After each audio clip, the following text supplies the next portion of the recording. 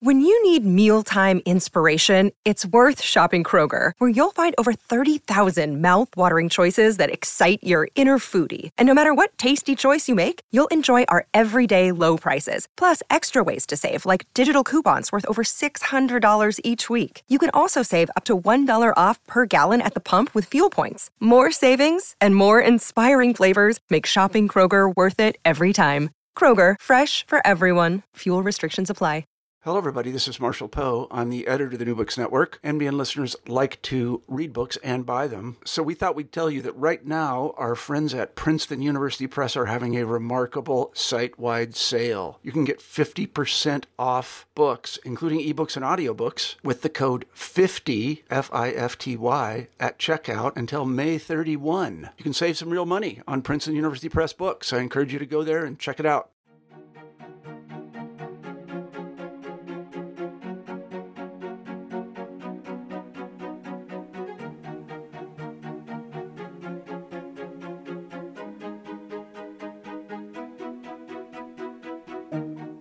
Welcome to this installment of Witness to Yesterday, the podcast of the Champlain Society. My name is Greg Marchildon, and today we're going to talk to Barry Boothman about a very particular kind of business history, the history of a failure of a company, Abitibi Power and Paper, and the failure of the newsprint industry in general. Until recently, Barry Boothman was a professor of strategic management at the University of New Brunswick with a long interest in business history. His book, Corporate Cataclysm, Abitibi Power and Paper and the Collapse of the Newsprint Industry, 1912-1946, received the Ontario Historical Society Award for the best book in regional history in Ontario. Published by the University of Toronto Press in 2020, Corporate Cataclysm is an insightful history and comprehensive analysis of a notable Canadian business failure. Barry joins us from his home in Fonthill, Ontario, near the orchards and vineyards just south of St. Catharines. Barry, thank you for joining us today. Thank you for the invite.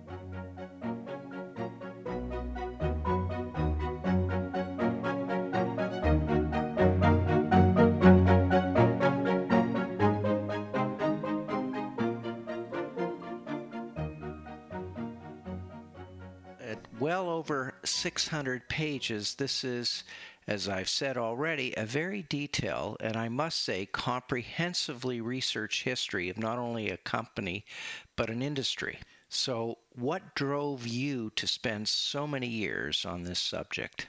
The work for this really began in the early 1990s, and I never intended to have a book on Abitibi as one of the end products. I was working on a overview study of the emergence of big business in Canada, particularly trying to compile who were the largest corporations in Canada going from 1916 to 1988.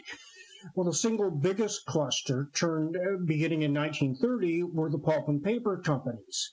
Yet there was surprisingly little research done on them, especially from a business or economic perspective. There were a variety of histories related to it, but ironically, most of the work was dealing with the logging industry back in the 19th century. So I suddenly found I had a wide open territory to look at.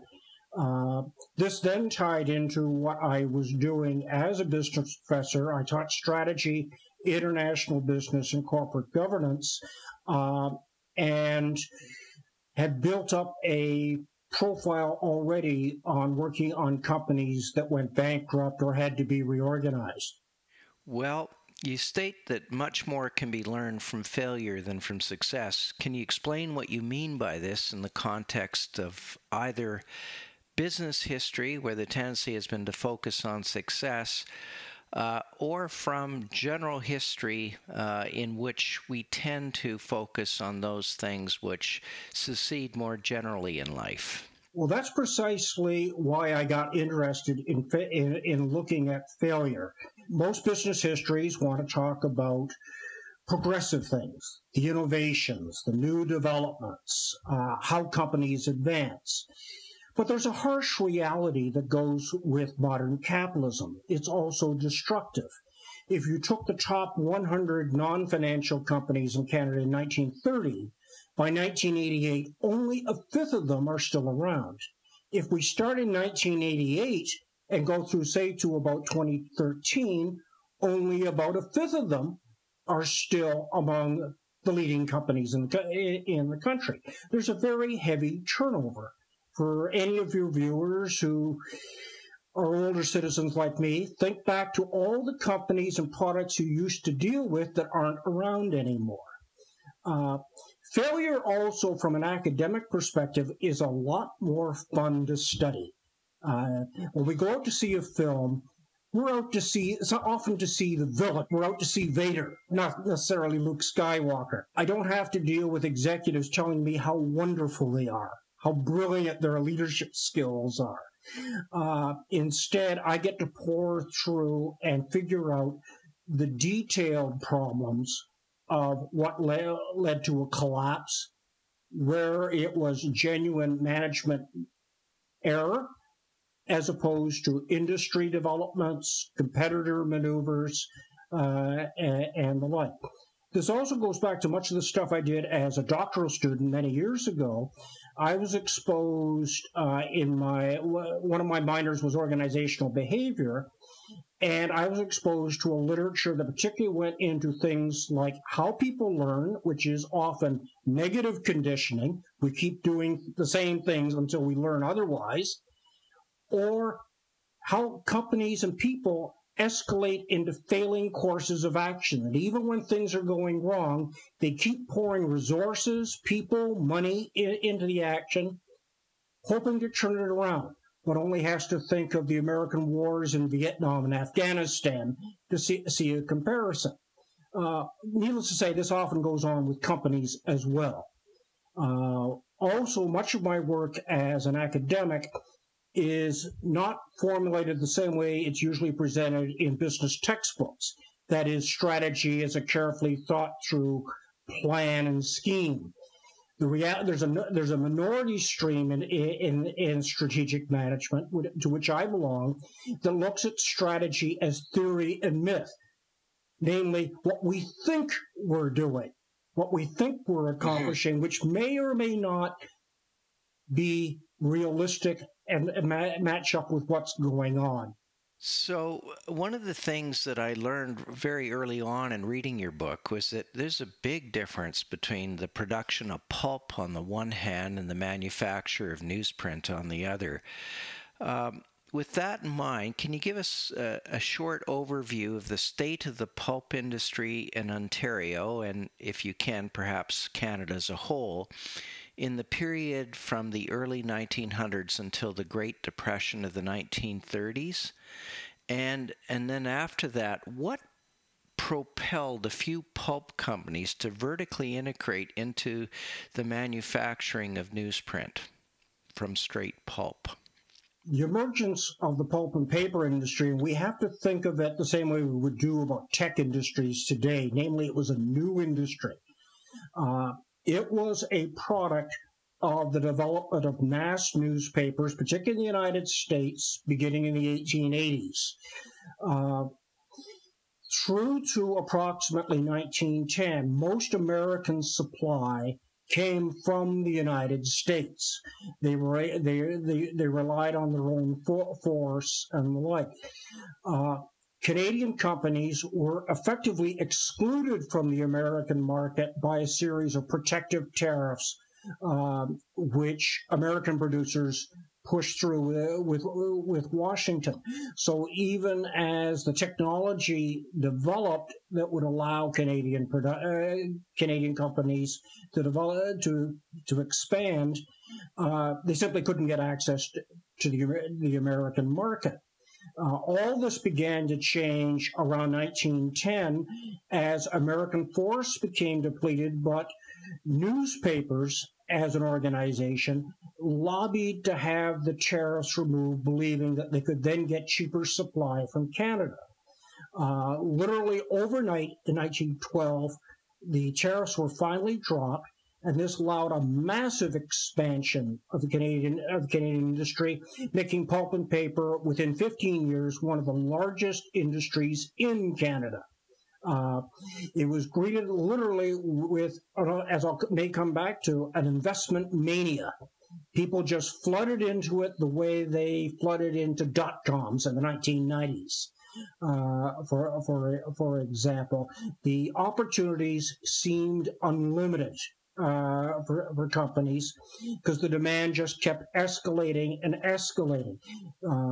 This being a print media era as opposed to our electronic, this was basically seen as the way in. So this unleashed a massive expansion of the Canadian industry, but pulp itself as a commodity is highly volatile in pricing and demand. If you could quickly describe for us what is pulp so that our audience will have a clear idea of what that substance is. Yeah, where you get paper from is you can use a variety of different plant materials, everything from cabbages to papyrus. But when we talk about pulp, it's typically pine that has been cut up into very small little chips. It's then pulverized and chemically treated, which turns it into sort of a watery slurry, which you then run through a machine, you dry it out, and that's how you actually get paper. The early Canadian companies only produced pulp. They didn't have a market for paper, but the reality is that pulp is about 2/3 the cost of making something like newsprint. So it wasn't too far a jump economically for companies to get into manufacturing paper. The difficulty was coming up with a production process that could turn out enough, fast enough, and cheaply to make it worthwhile.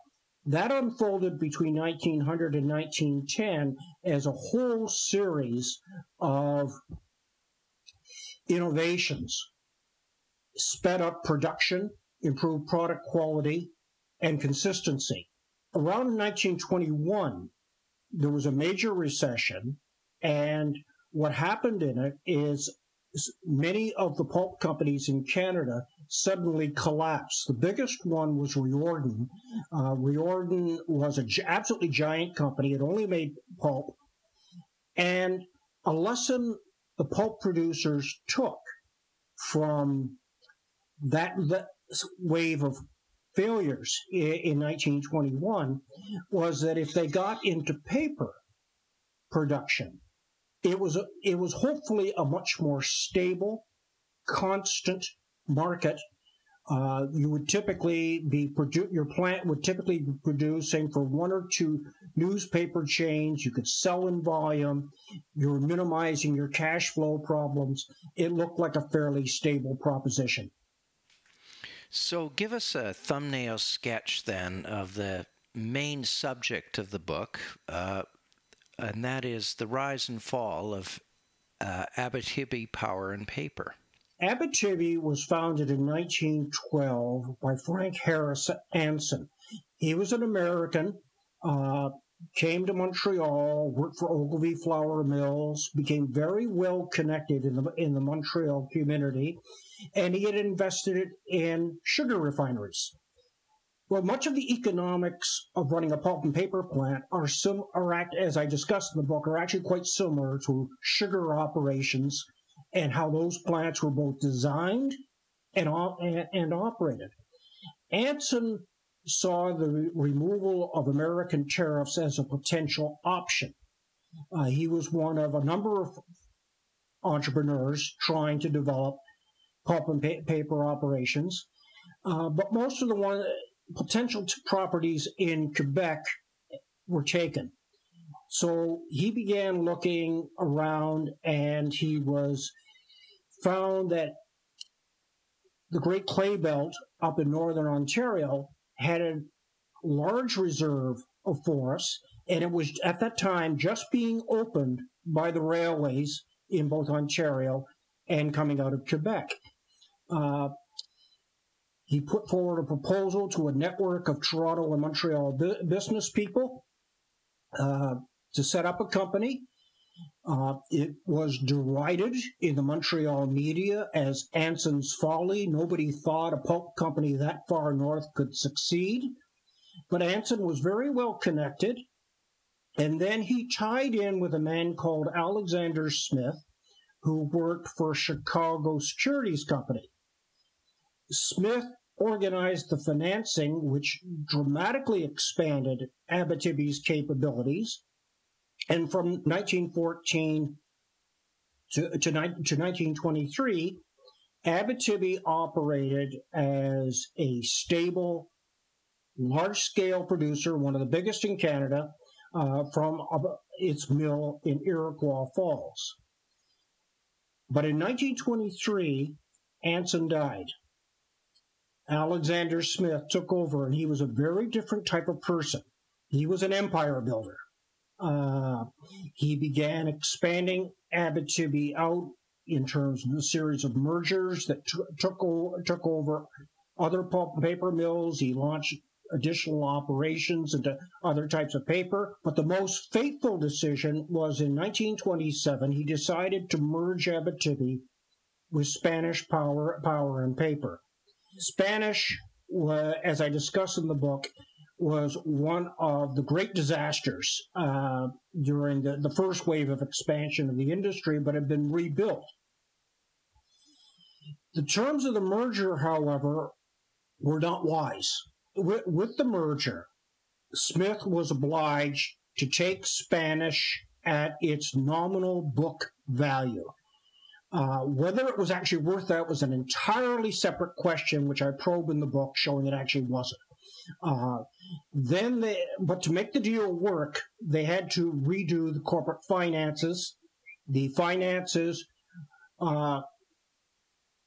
ended up leaving Abitibi with a very heavy debt and preferred stock structure, decreased the amount of common stock in the financial structure, which was fine as long as the industry was going well.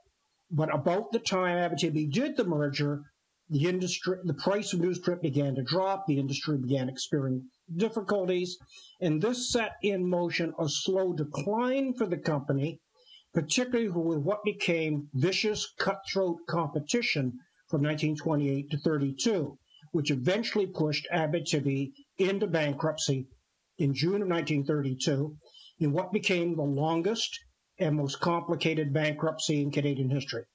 Right, and this is in the context of the collapse of the newsprint industry writ large. Could this insolvency or bankruptcy have been avoided for the industry as a whole and for Abitibi in particular through better policies, or do you think the collapse was inevitable? I know from going through all the data that if the merger had not taken place, Abitibi probably would never have gone bankrupt in 1932. It would have had a lot of trouble getting through the 1930s, but it would have succeeded. With respect to the industry, what happened was very complicated, and I'm dubious it could have been avoided. And let me briefly explain this. What happened with pulp and paper is, in one sense, is very, very similar to most major industries in the period from 1890 to 1930. Namely, changes in technology allowed a massive expansion of production capabilities as companies realized new economies of scale. And in most industries, what happened is companies jumped to giant size, but there were usually only 3 or 4 companies, what we call in economics an oligopoly, that dominated the industry. Think of something like automobiles. In pulp and paper, the same phenomenon occurred, but the capital requirements to build an economically efficient plant were nowhere as high as they were in things like automobiles, chemicals, or oil refining. The net result is you kept getting a flood of companies coming in, which instead of leaving the industry in the hands of a small oligopoly that could keep competition stable, they ended up with a fragmented industry where everybody was fighting tooth and claw for any piece of business that they could get their hands on. Now, as I talk about in the book, this is compounded by the fact that you also have an investment mania. People became convinced that pulp and paper was literally the new gold standard. It was going to be the great success story for the 1920s. So you got a flood of capital coming in, similar to what happened with the dot-coms the 1990s, where people just thought, well, these companies can't fail. They're going to succeed. But add to it another issue which comes off my teaching of corporate governance. The rules for financial disclosure and accountability were very limited in the 1920s. And one of the issues I talk about is how investors simply couldn't find out the real state of what was going on with a lot of the companies, given what they had to disclose at the time. We've seen this in other disasters in our own generation, like Enron, for example, or Eaton's, where there wasn't proper disclosure of what was going on, but it was far worse in the 1920s in terms of the type of data that was presented. And we also didn't have a strong business media presence looking over and questioning what companies were doing. So one of the aspects of the insolvency of Abitibi and all of the legal proceedings that surrounded it, as you pointed out in the book, it reminded me, and it obviously reminded you, of the never-ending case of Jarndyce versus Jarndyce and Charles Dickens' Bleak House, which you drew a parallel to. You refer to the deficiencies of Canadian law, both federal and Ontario law, in terms of insolvency and bankruptcies.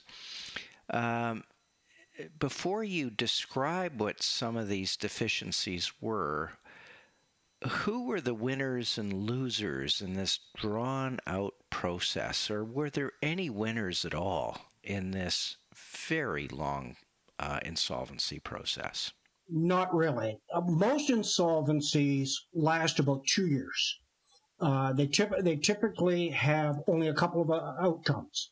In minimal problems, companies are able to sell off some assets, restructure, and quickly get back to normal.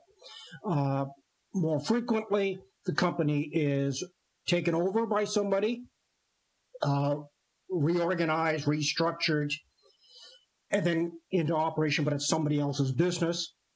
And third, least frequently, it's dissolved. Abitibi was literally a company too big to fail. At the time it went under, it was the largest manufacturing operation in Canada. The single largest Canadian-owned non-financial corporation. And what ensued was a 16-year receivership. One has to think about this. 16 years in bankruptcy courts, controlled by a receiver, and the like. Were there winners? I have a hard time spotting anybody who's a winner out of this. The bondholders eventually got their money, but it took them 16 years. The common shareholders claimed to win at the end, but they really got 10 cents on the dollar. And most of those back in 1932 were not the shareholders by the time the company went in receivership. During the receivership, there was a heavy turnover of the stock on American markets, and basically what you had were a group of speculators in. And so whether they actually made money probably depended on exactly when they bought relative to what the price was. Only a very small group of preferred shareholders came out as winners, and that's because under the terms of the federal law, to get a final deal, they had to have approval by each investor class. Well, this small group, headed by a New York security dealer, realized they could greenmail everybody else and make money. Most of the politicians who were involved with Abitibi across its history had their reputations blackened either by directly by the failure itself, by what unfolded afterwards, such as the need of the provincial government to take over the Abitibi Canyon Hydro Complex, which Abitibi had built just before it went bankrupt, or by their own dealings in the pulp and paper industry. I suppose if you're looking from a political perspective, the only person who came out looking good was Premier George Drew in the 1940s, because the resuscitation of the company occurred when he was premier, but also because he began a process of depoliticizing forestry operations in the province, which became standard practice.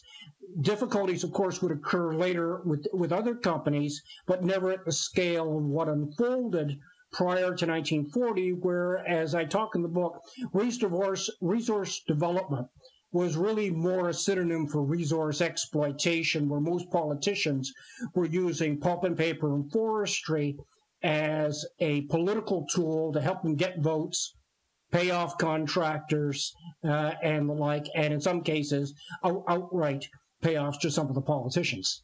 Tell us a little bit about the primary sources that you use to reconstruct the history of Abitibi and the newsprint industry in Canada more generally, because you really did use a huge variety of sources, and some of them are fairly unique in terms of how business histories are generally written.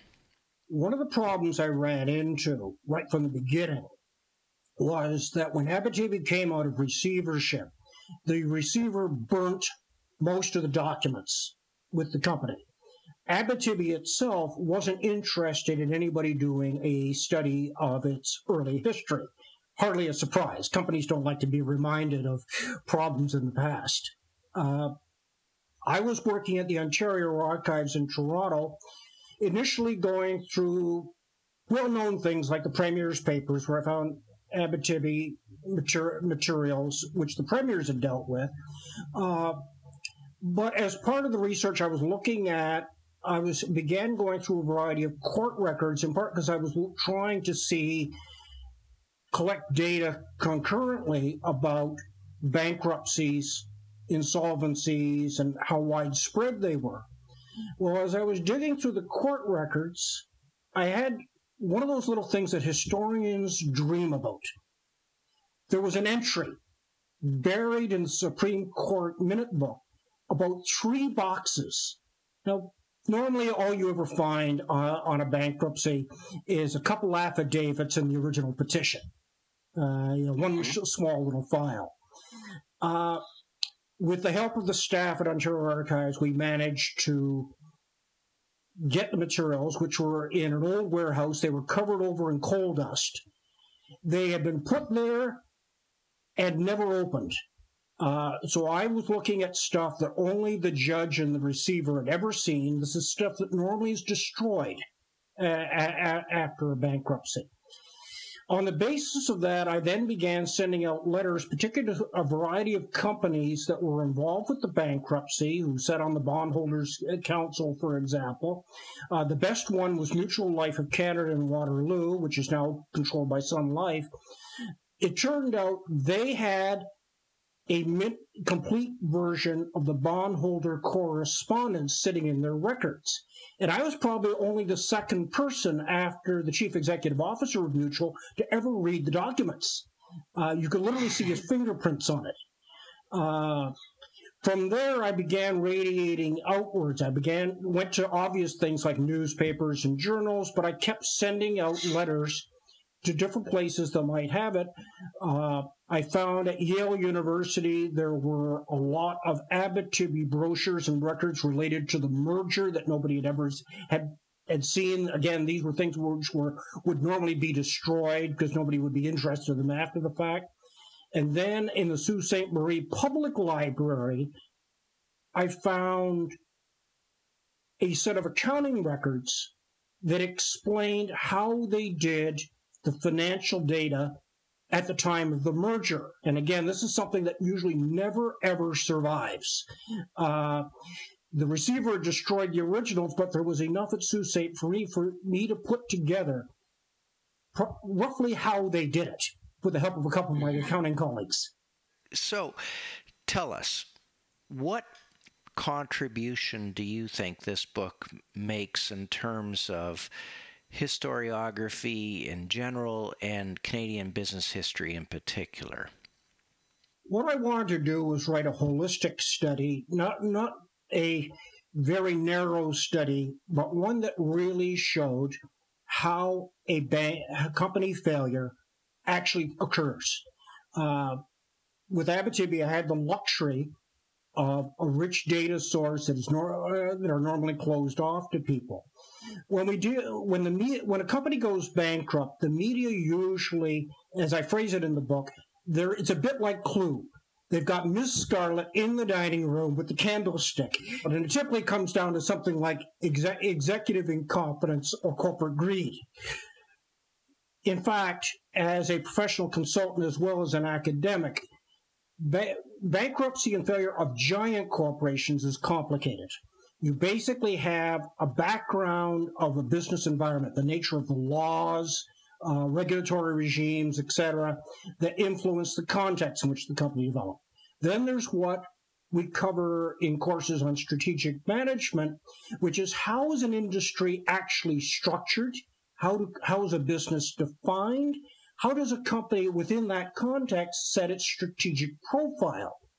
And particularly, how does the industry change, either forcing the company to adapt and change its competitive profile, or ultimately fail. And then at the final level, which you usually don't see in the media, is the detailed stuff from inside the firm. How it's financed, how it does its marketing, how it's organizationally structured.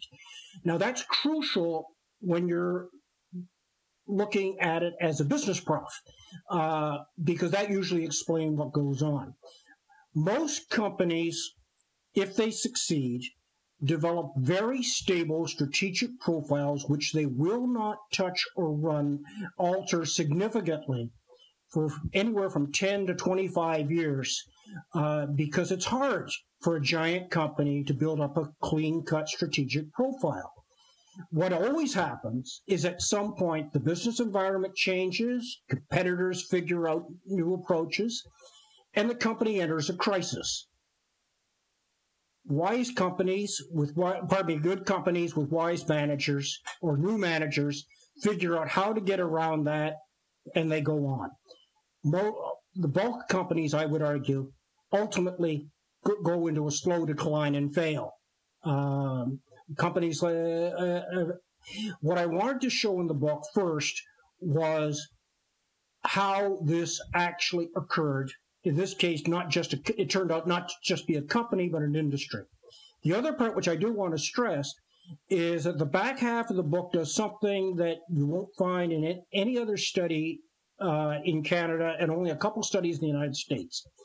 It takes the reader behind closed doors to show what happens with the lawyers, the judges, the government, when a company does fail, and both the rational plans and the machinations that unfold as they try to either restructure the company, get their money out, or get whatever they can from it. And I think that is an absolutely amazing contribution and something which has obviously very contemporary relevance. So what are some of the contemporary business as well as policy lessons that we can draw from your study? Although it's set a century ago, the harsh reality is most of the major issues behind Abitibi's failure are similar to the mega mergers and disasters of our own era. One of the major themes which I stress in the book, is the idea that being bigger is better. You got to build the company. You got to merge it. Mergers, even under the best of conditions, can take 5 to 15 years before the gains are really realized. What happened with Abitibi and the pulp and paper companies is they didn't have long enough from the mergers and growth they experienced in the 1920s to reap the full gains. I talk a fair amount about the problems of financial structures, particularly reliance on debt and preferred stock as an issue, which is, again, very similar to some of the major mergers. I think particularly of the Time Warner AOL merger in 2000, which everybody praised when it first came through, and then the whole operation went into a tailspin within 36 months as an issue. I would also stress that I'm a critic of those who like to ballyhoo corporate leadership. I'm a firm believer that you have to look very carefully and step away from the public relations rhetoric about how companies are succeeding and brilliant. You're only as good as your next act. You don't know how it's going to, and you don't know how it's going to come out. Abitibi would ironically go through the same thing all over again in the early 2000s, but in 2009, it finally went completely under after a merger with Bowatters, and which meant that Anson's Folly ended up as Bowatters' Blunder. I want to thank you so much for joining us today. Thank you.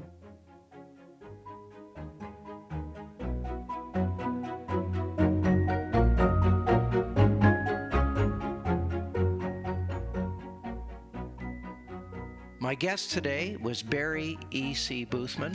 He is the author of Corporate Cataclysm, Abitibi Power and Paper and the Collapse of the Newsprint Industry, published by the University of Toronto Press in 2020. You've been listening to Witness to Yesterday. Please visit our website at www.champlainsociety.ca. The best way you can support this podcast is by becoming a subscribing member of the Champlain Society. If you like what you've heard, let your friends know by forwarding this podcast through the social media of your choice. This podcast is made possible by the members of the Champlain Society who work hard to bring to life original documents in Canadian history. We want to thank the Hudson's Bay Company History Foundation, the L.R. Wilson Institute of History at McMaster University, and a consortium of Canadian scholarly book publishers that includes the University of Toronto Press, UBC Press, McGill Queen's University Press, the University of Regina Press, and the University of Ottawa Press. My name is Greg Marchildon. This interview was recorded on January 11th, 2022. It was produced by Jessica Schmidt.